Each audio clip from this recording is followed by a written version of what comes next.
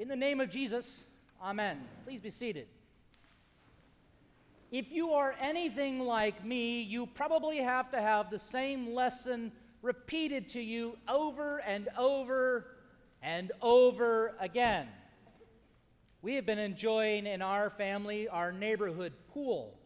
It's lovely to get back into the pool and have our kids get back into the pool, but once again, I have to learn lessons the hard way. Do you want to put on some sunscreen before you get into the water? Nah, I'll be good. Later that day and in the evening, as I sit down, particularly with my head, ouch, why didn't I wear sunscreen? I've known this since I can remember, maybe 6 or 7 years old. You as kids probably had that happen to you as well. You get a sunburn and you say, why didn't I put on sunscreen? Or why didn't I put it on multiple times? How many times have I had this happen to me, and yet I don't learn the lesson? If you go outside, particularly with no hair, wear sunscreen. It's ridiculous. The same goes true with the lessons that we learn spiritually in the Bible. The disciples, the inner circle of Jesus, these guys that followed him for 3.5 years, they needed to learn over and over and over again what it meant to follow Jesus. They needed to learn things multiple times before they actually got it. Time and again, Jesus had revealed who he was. He saw that people were getting what they needed. He cast out demons. He healed the sick. He forgave sinners. He gave sight to the blind, restored hearing to the deaf, and raised the dead. And yet the disciples, very much like me, maybe even you, were slow to get the lesson, to understand what was going on. Today is the same thing that we hear of with the miraculous feeding of the 4,000. Now you have to remember, this feeding of the 4,000 took place after the feeding of the 5,000. So this is not the first time that the disciples and Jesus have been in this situation. Stuck in a desolate place with a bunch of people who are hungry, maybe we would say today, who are hangry. People becoming a little unnerved. We've come out here to follow Jesus, and there's no grub. You would think that the disciples would maybe pop into their head, hey, Jesus, we remember what you did with the 5,000. Jesus looks at them just like he does with the feeding of the 5,000. We've got to do something. We've got to give them something to eat. And the disciples come up with the same response. How? How are we going to do this? You think they might have learned by then, but then we should have learned by then as well. I should have learned to put on sunscreen like I did a long time ago. We have listened virtually to the same gospel over and over and over again. We heard about the feeding of the 5,000 back in Lent, which seems like eons ago. Then we heard about the feeding of the 5,000. The miraculous feeding accounts come around with us in our lectionary twice a year. But somehow we keep forgetting that the Lord will provide for us in body and soul, just like the disciples did. Just like so many spiritual lessons that we constantly have to learn and remind ourselves. We heard of the feeding of the 5,000 back in Lent. What's happened to you since Lent? When we were all repentant and sorrowful for our sins. Have you had any problems? Have you run short of bread? Have you run short of patience or hope? Have you fallen away from the Christian life of holiness? Have you stumbled into those sins that you keep repeating over and over again? Those things you know that you're not supposed to do. Those things that other people don't know that you do. Have you felt despair? Have you looked at your family, your work, this country, your health, your house, your office, your own soul? And have you felt like looking at God and simply saying, how? How do I get out of this? How do I make things change? How does the world come back from what we've encountered? Go back to what Jesus says today. Very simple little word. He starts off the whole thing today by looking at his disciples. The disciples who were worried about ordering from Grubhub for 4,000 people, who were worried about the fact that this isn't going to happen. But notice what Jesus said at the very beginning, his first words in the whole situation. We often probably overlook at them as well. Jesus says, I have compassion. I have compassion.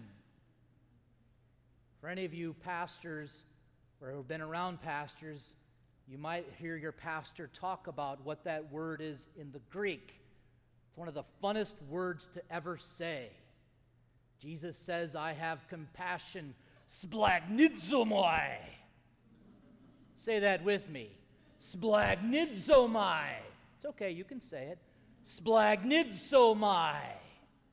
It's that gut-wrenching compassion that you feel in the bottom of your bowels all the way to your heart. It's that kind of compassion that makes you stop and say, there's a problem here, and I've got to do something about it. It's that kind of compassion that makes us realize that we aren't so important and that the needs of others might actually be. And like the compassion of so many others, Jesus is not the one who simply sits by and lets somebody else take care of it. He doesn't sit by and have somebody else pay for it. He gives it out. He embodies it as a gift. That's why Paul told us today, the wages of sin is death, but the free gift of God is eternal life in Christ Jesus our Lord. Jesus sees the need of the people in the wilderness, and he gives them the free gift of his splagnidzomai, his compassion. And in the same way, the Lord Jesus sees your needs and my needs, your fears, your doubts, your concerns, the things that keep you up at night, and he has compassion on you. In our gospel today, Jesus simply wants us to learn the lesson that you have learned all the way back to Sunday school. Maybe Miss Colleen has even taught some of you that over and over again. The very fact that Jesus will not abandon his people. He will not send them away hungry. But the timing of his help isn't always what we would expect. It comes when everything else is exhausted. When we've looked at every possible place and avenue for help, for compassion, for maybe even a little bit of luck, which we really shouldn't even look to. It comes when the disciples have no hope, when we can see that there's no resource or solution. It comes when the people are starving in the wilderness. It comes when you and I are looking at God and saying, how? How can we get through this? But it only comes by Jesus and his command.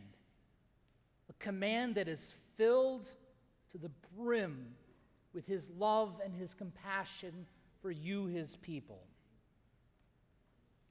But there's also an admonition here as well.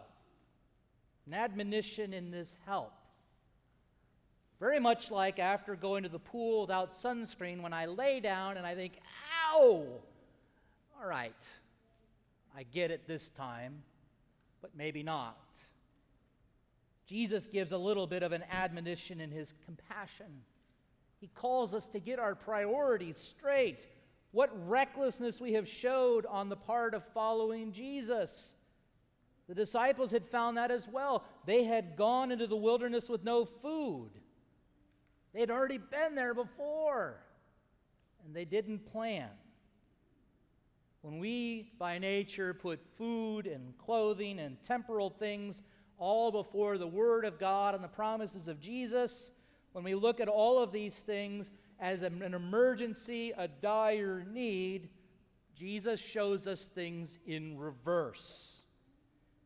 He says to us, pay attention to my word. Seek first the kingdom of God, and all of these things will be added unto you. You are my children. You are my disciples. I have called you by name in holy baptism. You are mine. I have given you the crown of everlasting life. I have laid down my life for you on the cross. I have shed my holy blood for you. What else do we need? What else could we be looking for? I will not let you starve. I will see to it that you have all that you need. Be still and know that I am God. Listen to my word, follow me, and everything you need will be supplied to you. And so what does he do? He gives. He doesn't look at him and say, now, you guys, you haven't learned your lesson. Now go home and learn what I tried to teach you today, even though the people are hungry and upset. No, he takes what is available. He takes the loaves and he gives thanks. That word there is oikaristo. I like to say these things as it makes me look smarter than what I am. That's where we get the term the Eucharist, the great thanksgiving. Maybe we could call this the same thing. We can, and we should. He gave to them, and he gave to his disciples. This should all seem familiar to us. This miraculous feeding overshadows the even more miraculous feeding that Jesus gives to you people in his church throughout time and space, where he feeds you not with bread and fish, but with his holy body and blood.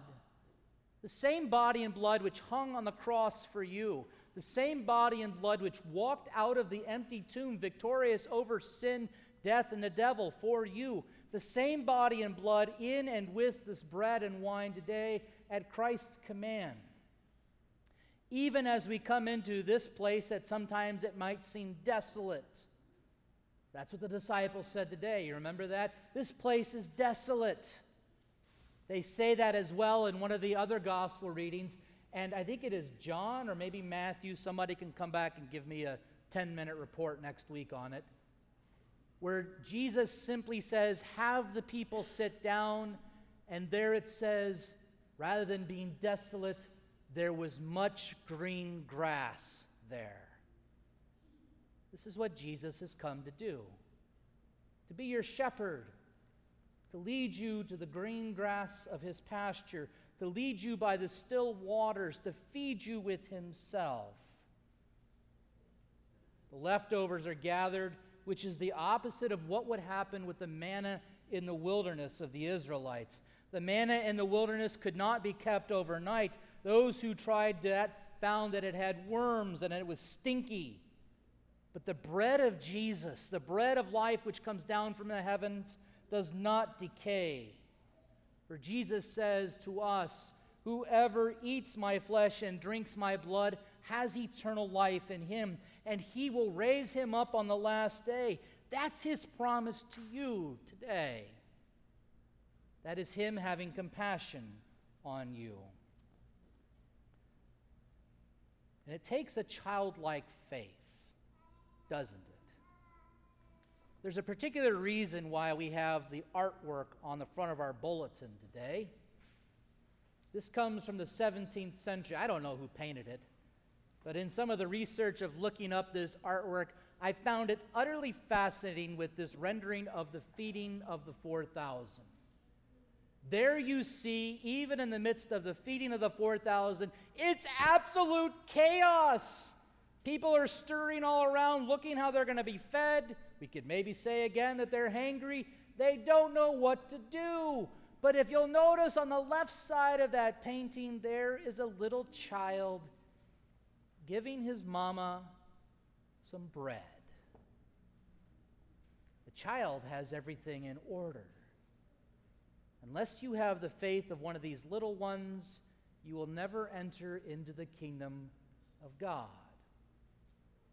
That is what we give thanks and praise for God in his work through Colleen Mormon here for 25 years, gathering together all of the little ones to see Jesus, to hear Jesus, to receive Jesus, Sure, at times she might have said, just like you and I have said, how? Why? What are we doing here? How is this going to happen? But 25 years later, we see that Jesus has been at work in her and through your gifts to support her in the ECDC so that yet others may come and receive and know who Jesus is as their Savior, so that those seeds might be planted for those little ones that as they grow up into the life of chaos and questions, they may be firmly rooted and grounded in the compassion and love that Jesus has for them.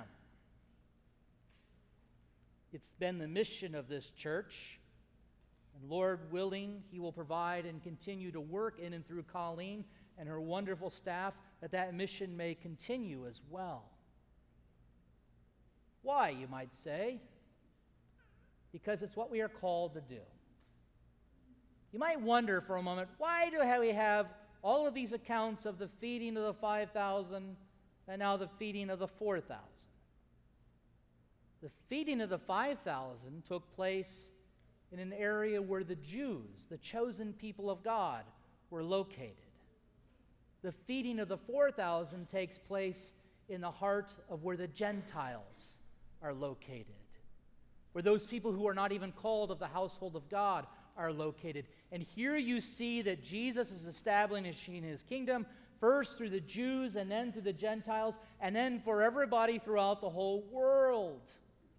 Even us here in Little Rock, Arkansas today. This is what the church's answer is for His salvation and His work for all people. They will not faint on the way. Those who are from afar, those who are close to Jesus, will get deliverance and salvation. So Jesus is telling us today that He wants us to continue, not only gathering here, but doing what Colleen has been doing, and all of you have been doing through your wonderful gifts and your time. We do all of this so that others may be brought before Jesus in His Word and in His sacrament. For when Jesus feeds you with Himself, He not only forgives you your sins, He tells us to go and sin no more. This is why Paul told us today, you are no longer slaves to sin, you are set free. But I'm sure you might be sitting there like me and saying, that doesn't seem like I'm doing so well with that. And I'm not, and I'm sure you aren't either. This is why we need the lesson over and over again. This is why we come to this place over and over and over again. Not only do you have the devil prowling around you like a roaring lion, seeking to tear you apart, but you and I are our own worst enemies, taking us away from Jesus. Jesus has come today to tell you that you have been set free by His cross, but He also tells you and I to sit down so that He can splagnitsomai. He can have compassion on you. He knows your sin. He knows your weaknesses. He knows your needs. And His answer is compassion. He will not send you away empty, but He will give you precisely what you need when you need it. He takes our weaknesses into Himself and gives us in the great exchange His righteousness, His freedom, and His life. So be glad. Take heart, no matter how often you need the lesson taught to you. Jesus has compassion on you. He will not send you away hungry, no matter how many times we have to be taught it, because of His unconditional love and compassion for you and for the life of the world. To Christ alone be the glory forever and ever. Amen.